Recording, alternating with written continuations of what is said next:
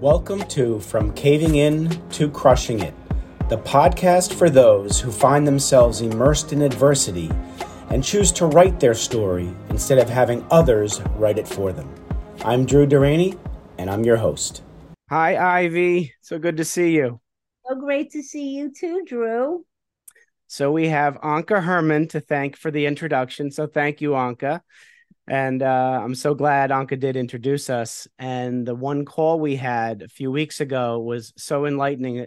For me, the type of human being you are, resilience is one word I'd use for you, but I'd probably use that word 4 times for what you've gone through and who you've become. And I bring people on this show who were taught that life is linear, and we know that was a lie.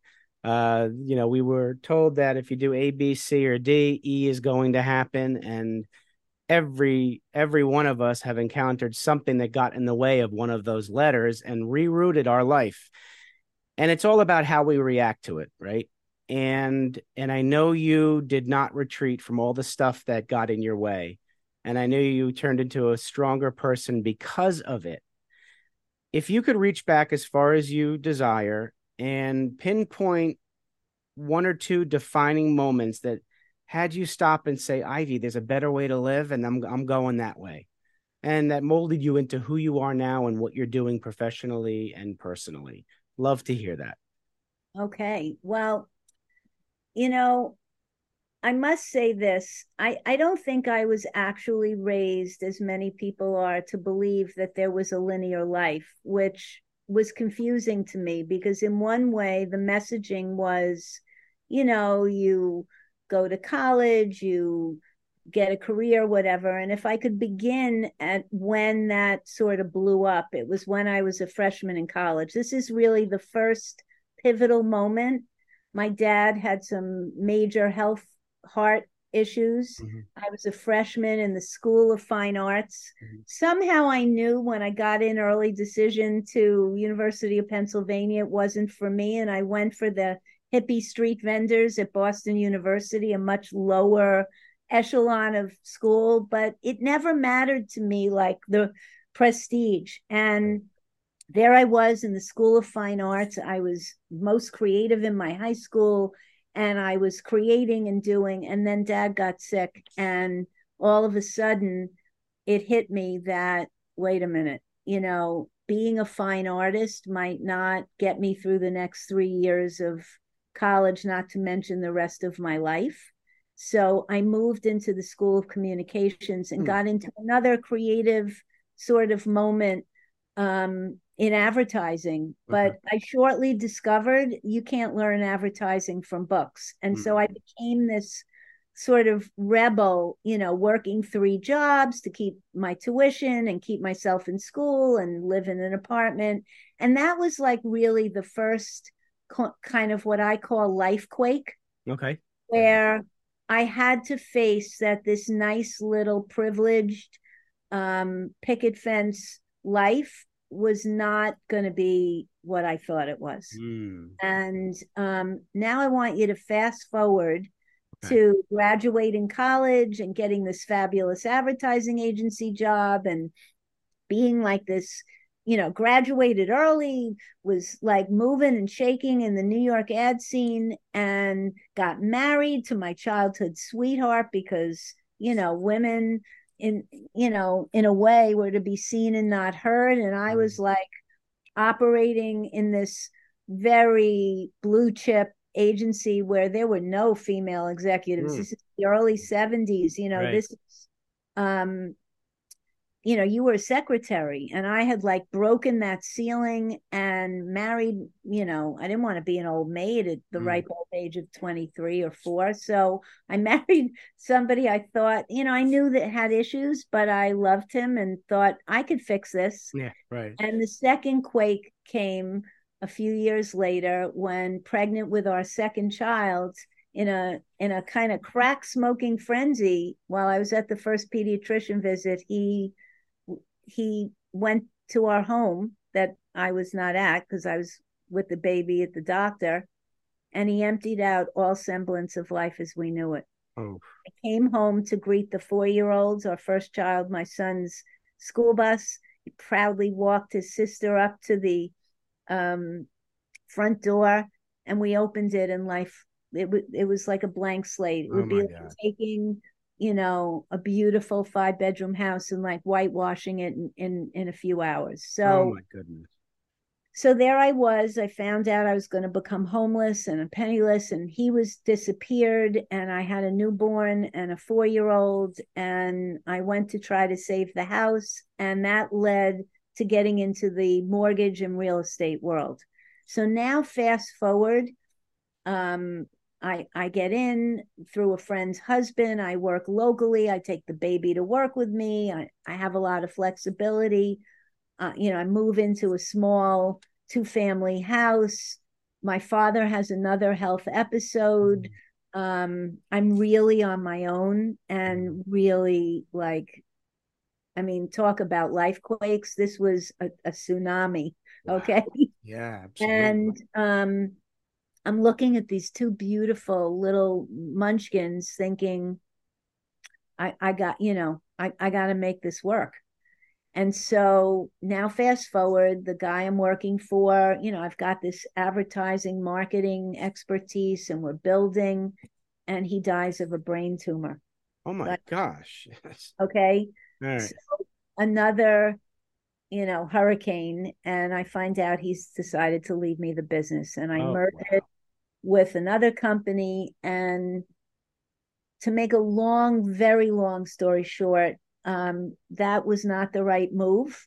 And it was right around the time that, without realizing it, I met my second husband, and he had custody of his 2 kids. And we merged our families over a 4-year period, moved in with one another. And I, with another employee of that company that I merged with, Mhm. decided we could go off on our own. I had a home now. I was the mom of 4 kids at the ripe old age of 32. They Wow. ranged from 2, 6 to 9 and 11. With 6, we got egg roll. I loved my husband. He was in the music business. Right. We really, from all outward appearances, I was finally on the right track. Wow. Now, fast forward 20 years, and the biggest tsunami, earthquake, whatever you want to call it, Yeah. hits. Okay. We see my partner and I mean, we've had a turbulent 20 years, but we've had some success. We've spent a year anticipating that the market's going to crash in 2007 or 8. This is July of 2007. We're 2 weeks away from consummating a year's worth of due diligence with a large hedge fund, where we're going to have unlimited sources of money as the market crashes to buy up all the undervalued and distressed real estate, which was our business model, refurbish it and refi or sell it off.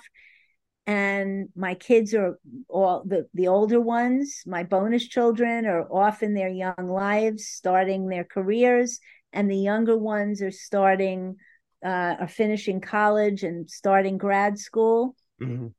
And we have a celebration party because the young ones are launching. Right. And I go to bed, and at 5:30 in the morning, there's a knock on my door that changed the trajectory of my life forever. Okay.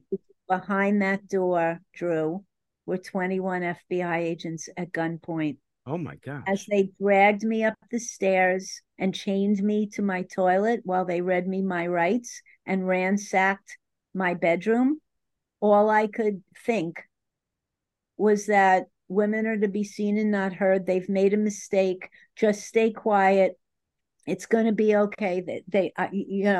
And as they brought me downstairs and stuffed me into a squad car through the bowels of New York, what they call the tombs, and locked me in a cold marble holding cell, Jeez. there was a part of me that thought, oh my God, I just want to die. Like, what's going on? Fortunately, my son was smart enough to call an old high school friend of mine Right. who had some problems. And the next thing I knew, like you see in the movies, that little window opened and a voice said, I'm here to represent you. We're going to get you home tonight, hopefully. Just hang in there. I had no idea what was going on. I didn't know why, how, what went wrong. Hmm. All I knew was that my partner of 20 years had been abusive, had been rough and gruff. And I was living for this deal to close because from Yes. the outside, Right. Right. I looked like the epitome of success, the house, the kids, Yeah. the life, the style, the style. But inside, I was miserable. And I couldn't, there was always this thing, okay, just close the deal, send the kids, finish school, take your parents into old age. You're going to walk away with gazillions of dollars and you'll be free. Okay. So if you have this, you could do that and then you'll be. And you were going to be free of the partner you wanted to get rid of because he Of was the abusive. partner So of, that's what of you the, really needed this deal to go through, right? I needed this deal to go through. And it wasn't just him. It was the dirty, The underhanded whole New York industry. City Yeah. real estate industry. It was duplicitous and grimy and so far from who I am and what Yeah. I value. Right. And the way that I got around it was fixing it. Like I'd speak in homeless shelters and be on the board of the Real Estate Women of New York and Rebney. And I would like be the Ivy that I really was. Right. Right. And I'd have to be in Yeah. the Right. horror of it. I hated it. And I just kept seeing the finish line and I was right there. Had the deal closed, I would have been worth over $300 million My or gosh. something around there and sailed off with a management agreement 6 months later for cents on the dollar. Maybe I would have been worth 10 million. It would have been more than I ever dreamed possible. Right. That day I lost everything that I work for, all the money, my business, my reputation, but most importantly, I lost my place as the matriarch of my family Of because course. they took my home, they put liens on everything, and I was left literally fighting for my life. So Jeez. now I want you to fast forward to 2009. I'm sentenced to 5 years in federal prison. My partner, who knew everything, was made in our wonderful, as I'll call, injustice system, the cooperator. He got a much, much lesser sentence. And I'll never know how, what, whether that was a prosecutor, pulling a notch in his belt, whether it was my partner throwing me under the bus, because unfortunately, the man for 20 years who said he was the brother from another mother and who I felt, and I totally own this. Okay. It Mhm. was like I fell into, out of my own lack of worth, self esteem, conditioning, I fell into an abused woman syndrome. It's like he'd Wow. scream, he'd yell, he'd threaten, and then he'd make it up with and leave a Birkin bag on my desk saying, I couldn't do it without you. It was like a constant fear of repercussion, but not being able to stand up for myself Wow. and really own. And I'll tell you, while all this was going on, as if the following things were not enough, had uterine cancer, lost my second husband, who was the love of my life, to an accident, who couldn't handle any of himself or me anymore. By the way, we're best friends to this day, and we're Mhm. still co-parenting all these adult children. But then my father died, who Oh, was like jeez. the best friend, the love of my life. And there I am with this guy saying he's the brother from another mother. And this all happens, and I've never heard from him since. That was 2009. What got you and him in trouble? Why'd they arrest you guys? That's a story for another day, but we were Wow. convicted on conspiracy, Oh, geez. Okay. mail and wire fraud. Now, if you know anything about the criminal legal system, for which I've become a major advocate and have spoken out all over the world, Right. from schools to the White House, Yeah. conspiracy usually means that they can't really figure out. They just know something's gone wrong and they have enough to convict. Okay. Okay. Wow. Okay. So I have found out what was really wrong. There were signs along the way. There were things I knew. There were things I didn't. I own it. Yeah. Okay. I Yeah. really own it, but not enough. Had they let that deal go through, every investor would have gotten their money Yeah. And they could have sued us civilly for things that should have happened that didn't. There were things, okay? Yeah. But it to upend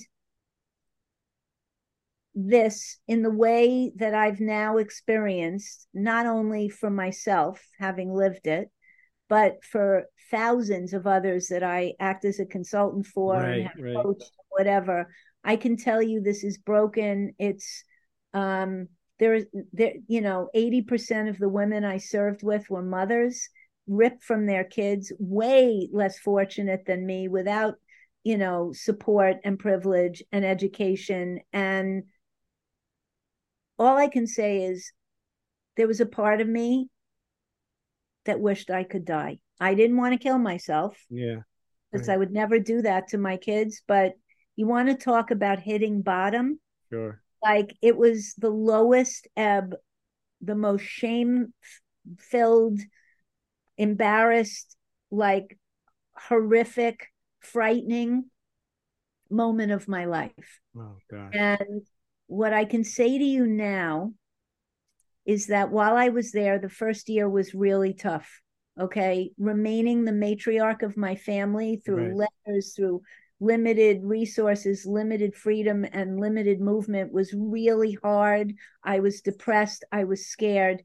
But what started to happen was that there was nowhere to look outside to define success or Mm. to believe I could fix or have any agency over. And the only place left was to look within. Inside, within. Right. Right.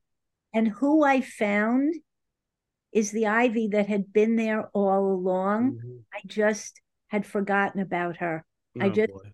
I Yeah. just had forgotten who that was. Yeah. I started to find the riches, the creativity, the heart led being, the genuine person. And just when that started to happen, I received a package Mhm. from my attorneys saying that I had lost my appeal, which was devastating because that Yeah. meant I was going to have 4 more years in Right. the hole. Right. And there was a packet of letters that they had requested from, they had asked me for a list of people that might attest to my character at some point Yep. if needed. So they got a list from, the most intimate, like my kids, my family, all the way like to my hairdresser and dentist, Yeah. like anybody who had known me from childhood to then. And they sent me this packet. I never knew. They never told me that they requested these letters. And they sent me this packet with a note that said, in case you forget who you are, read these. And I could cry right now Oh my because gosh. I'm in the midst of writing a book called The Handwritten Life, Yeah. which is the only way that I could communicate with my children and they with me. And these letters are now in the fore all these years later. And I'm reading about the Ivy that all these people knew and loved that Oh I had boy. forgotten about. Okay. Unbelievable. So now, fast forward, it's 3 years in. I break my ankle. That's a whole other story. I'm living in the whole, Groundhog Day of, counts and horrific or practically no medical attention, horrible food, suffering strangers all around me. Yet there was sort of a sacred sisterhood there because what I was noticing was past age or race or socioeconomic background, what had led us all, despite what separated us, what it looked like, Right. the common denominator, and that was a lack of self-worth, esteem, Yes. and agency. And Absolutely. so the breaking of the leg forced me not to be in my construction job anymore, and they Oh. gave me a job as a GED English teacher. Okay. And I Interesting. got a classroom and I walked in and there was 62 women there who didn't want to be getting their high school diploma. Of They course. were ashamed. They were, I can't do this. They were defeated before they began. And, they had too, like, what do you think you're going to teach me? Mm-hmm. And that began an exploration like nothing. I'm not an expert on your life, but I know that you are. And my job is to help you uncover what gets in the way or what got in the way when you were 13 and pregnant and kicked out of your house from getting the high school diploma, that when you get out of here, you're going to need to start the life you dare to dream, if you even know what that is. Now, I don't Absolutely. even know where that came out of my mouth, but I Wow. need to say it.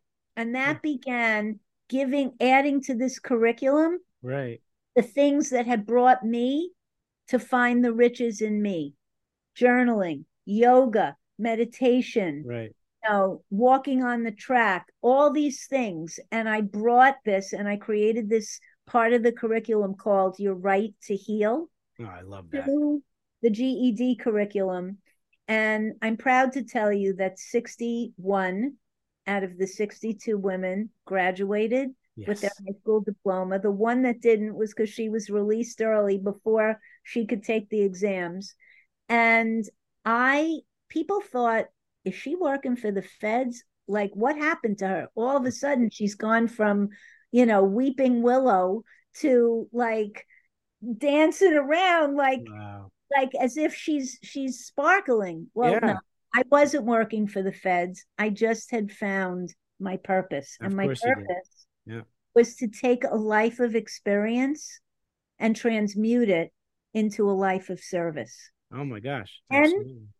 I got the fateful letter from my sentencing judge that said that there had been some sort of civil suit and some forensic whatevers, and I was being released early. And so after Wow. almost 4 years, homeless, penniless, destitute, surprised, Mm. I had way more than most women did leaving a prison, but I Right. had nowhere to live. I Right. had the love of those 4 kids and my ex-husband and a whole host of friends, All but those letters too. nowhere, Yeah. Get the nowhere for me to live. no, right.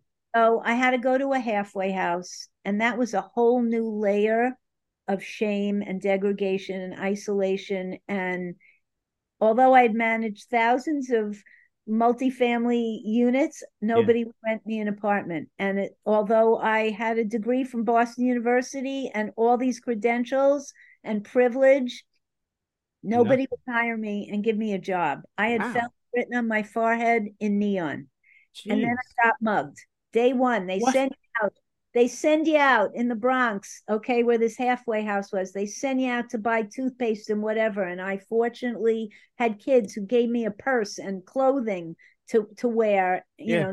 my sweats from prison, and to start my life, $100 to buy toothpaste and shampoo and essentials. And I found myself on the ground on Fordham Road with a dislocated shoulder, although I thought it had been ripped off my body. I didn't know it was just dislocated. And Jeez. people were stepping over me like ants. And all I could think was, as a real estate developer, you disenfranchise so many people and marginalize so many people while you were gentrifying neighborhoods in Brooklyn, in Yeah. Harlem, in the Bronx. And now you've become one of them. Oh my What are gosh. you going to do, Ivy? What about if you can't make it out here on day one, Right. white, privileged, educated? What about your sacred sisters you left behind? And that Absolutely. was the day I knew I needed a credential other than felon. Yes. And I crawled back. Some man helped me up. The shoulder popped into place. I was scared to tell them what happened to me, because they would have sent me back, because I Right. had no medical anything. I just decided I'm going to tough this out, and I'm going to campaign to go back to school. And I went to every reentry program there was in New York, Right. asking for help, asking for scholarships, and nobody could help me. They all said, "You'll be fine. Hmm. We have pancake mix." And it was like, really? I just Wow. told you I'm hungry. What? And I live in a halfway house. Where am I going to cook pancake mix? And like I left all these places who were collecting people and taking risk and need assessments. And I went, Ivy, you don't only have to learn to advocate for yourself and figure out how to teach others how to advocate for themselves, but you've got to like advocate for how broken the system Oh is. yes, So absolutely. I started to get involved. We created the National Council of Formerly Incarcerated and Incarcerated Women. I started speaking in law schools around the country, hoping to influence future lawyers and prosecutors on the injustices and the indignities for women. One thing led to another. So I got out prematurely in November of 2013. By November of 2014, I had graduated a year's worth with a certification as a certified professional coach. I was cleaning other people's houses, working in a furniture showroom, driving a cab, doing anything I could do yeah. Oh my goodness. to stay alive and to not be a burden on my children, and spend whatever moments I had becoming the mom that they knew, who was their be-all, end-all, single parent, person. And that started to really gel. My daughter moved out of the apartment I had put her in when we took the house. I moved into this little studio. I had a stick lamp, a blow-up mattress, and our dog. And basically, I started my life. You started over, yeah. That was 2014. Right. By 2015, I had taken the program that I began to create in prison. I added coaching to it. Okay. And I got a grant, and I took it to the one organization in New York City that works with women specifically, called the Women's Prison Association. And for a year, with 100 women in 2 of their homeless shelters, that had come home from prison, I tried this on with them. I watched 100 women find permanent housing, get jobs, kick baby daddies that were beating them to the curb. And then, with all that success, created speaking gigs with the International Coaching Federation and with the Women's Forum. And on the day anniversary where we were going to do our budgets for year 2, they fired me. What? They kicked one of their own to the curb, knowing I was on probation, that could mean me being sent back to prison, and that nobody would believe me. And they kept the money. Hundreds of thousands of dollars. No.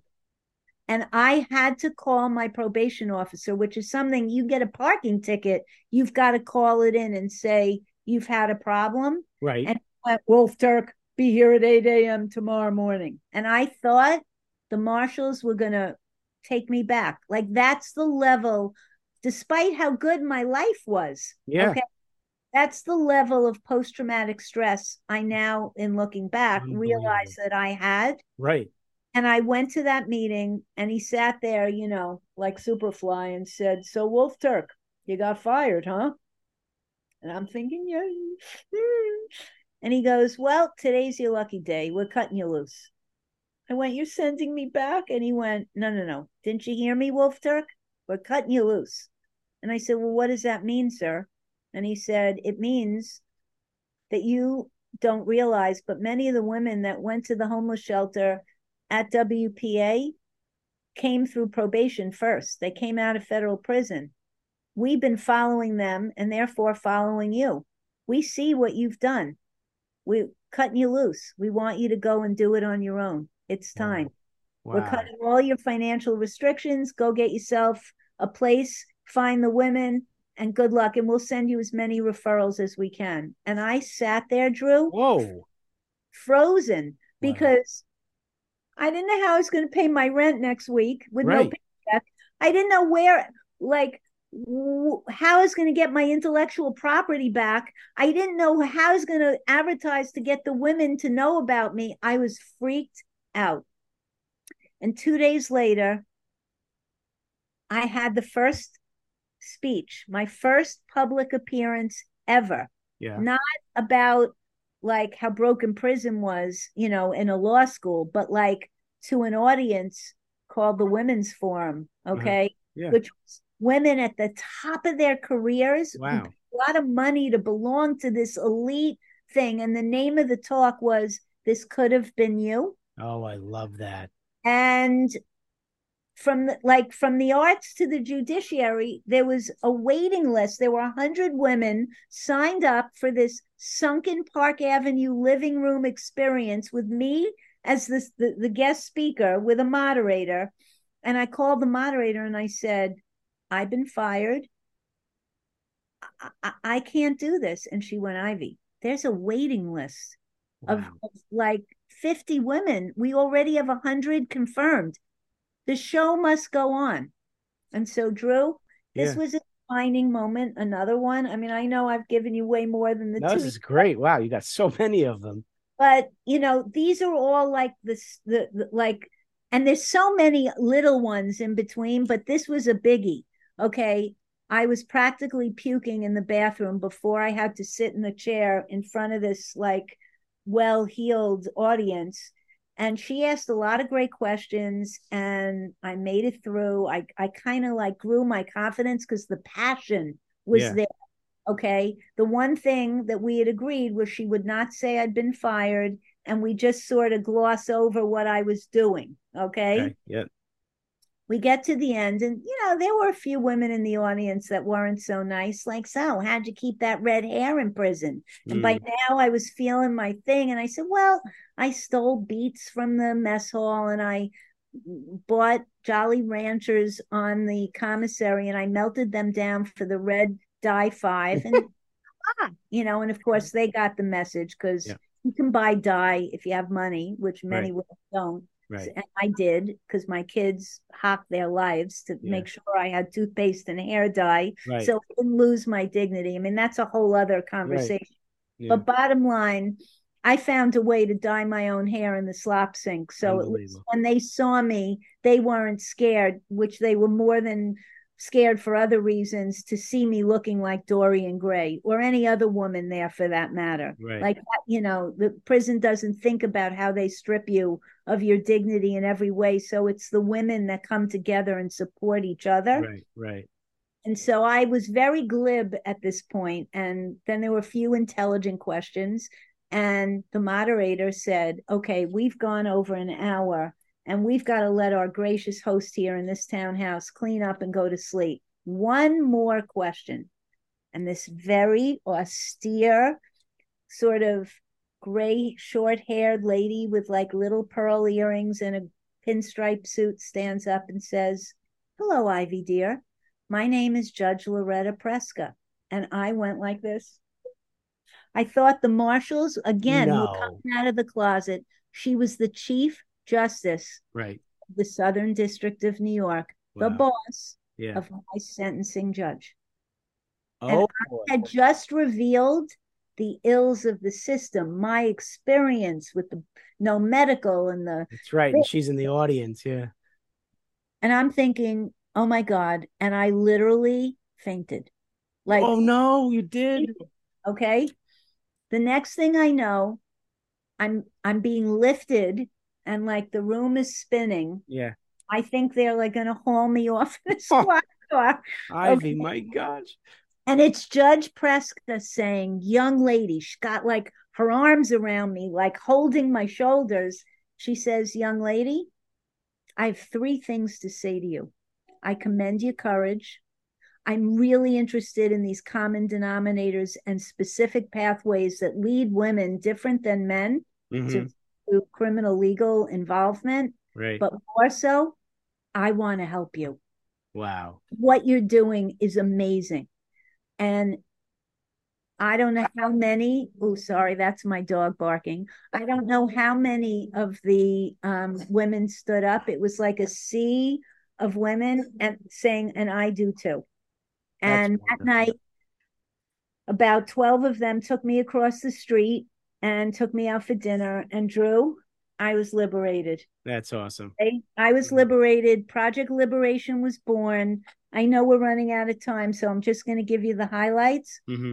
I was liberated. One woman became my lawyer and incorporated Project Liberation the next day. One gave me workshop space. One became my accountant. Another one, ex FBI, became my first board member. All these women came together to lift me up and say, you go, girl, we've got you. And I started Project Liberation with the curriculum that I Right. got away, my intellectual property. It was called the Blackbird Project. It Okay. became Project Liberation. Yeah. Date. So that was February of 2016. Okay.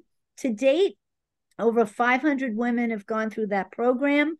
Zero have gone back to prison. I love it. Recidivism rate of over 50% in the country. So Right. that means they all go back. Right. Right. None of the Project Liberation ladies have gone back. That's The wonderful. relationships have been unbelievable. I've created community and I've built. So there are four buckets to me. There's my private practice where it shouldn't take a stint in federal prison for a woman or a man to find their worth. Right. Okay. True. So my private practice is resiliency coaching for people who are imprisoned or, as I like to say, stuck or in transition in a Right. moment in their lives that has nothing to do with the criminal legal system. Right. It's just Their stuck in their life. relationships, their careers, their Right. health, their children, whatever it is. So Right. that has really grown over time as That's I've wonderful. been out into the world. Right. And number two, which is as a public inspirational speaker, speaking of my trajectory and how adversity has constantly become my greatest teacher, my greatest curriculum for growth. And then there's my Project Liberation work with marginalized women who either have been or have been affected by the criminal legal system. And now what I'm doing, being that post-COVID, my partners, like, the New York City Department of Health, everything shut down and funding became crazy. So I went on and did it for free and realized this is not sustainable.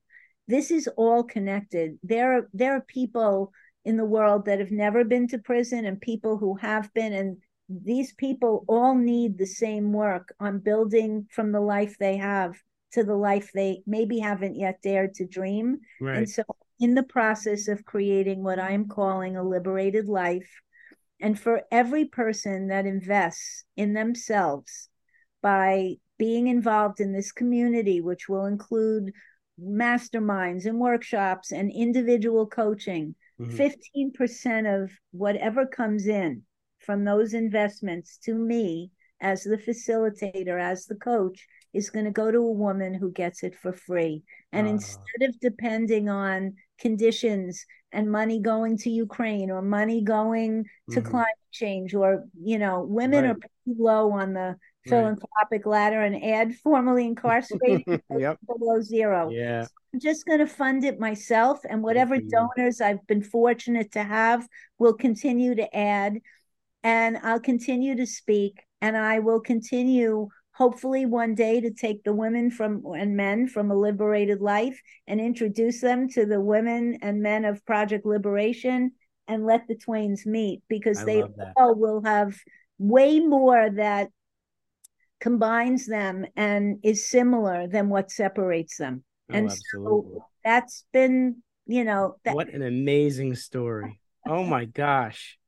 Well, thank you you brought it all together. And I thank you so much for being so vulnerable, and you are helping so many people.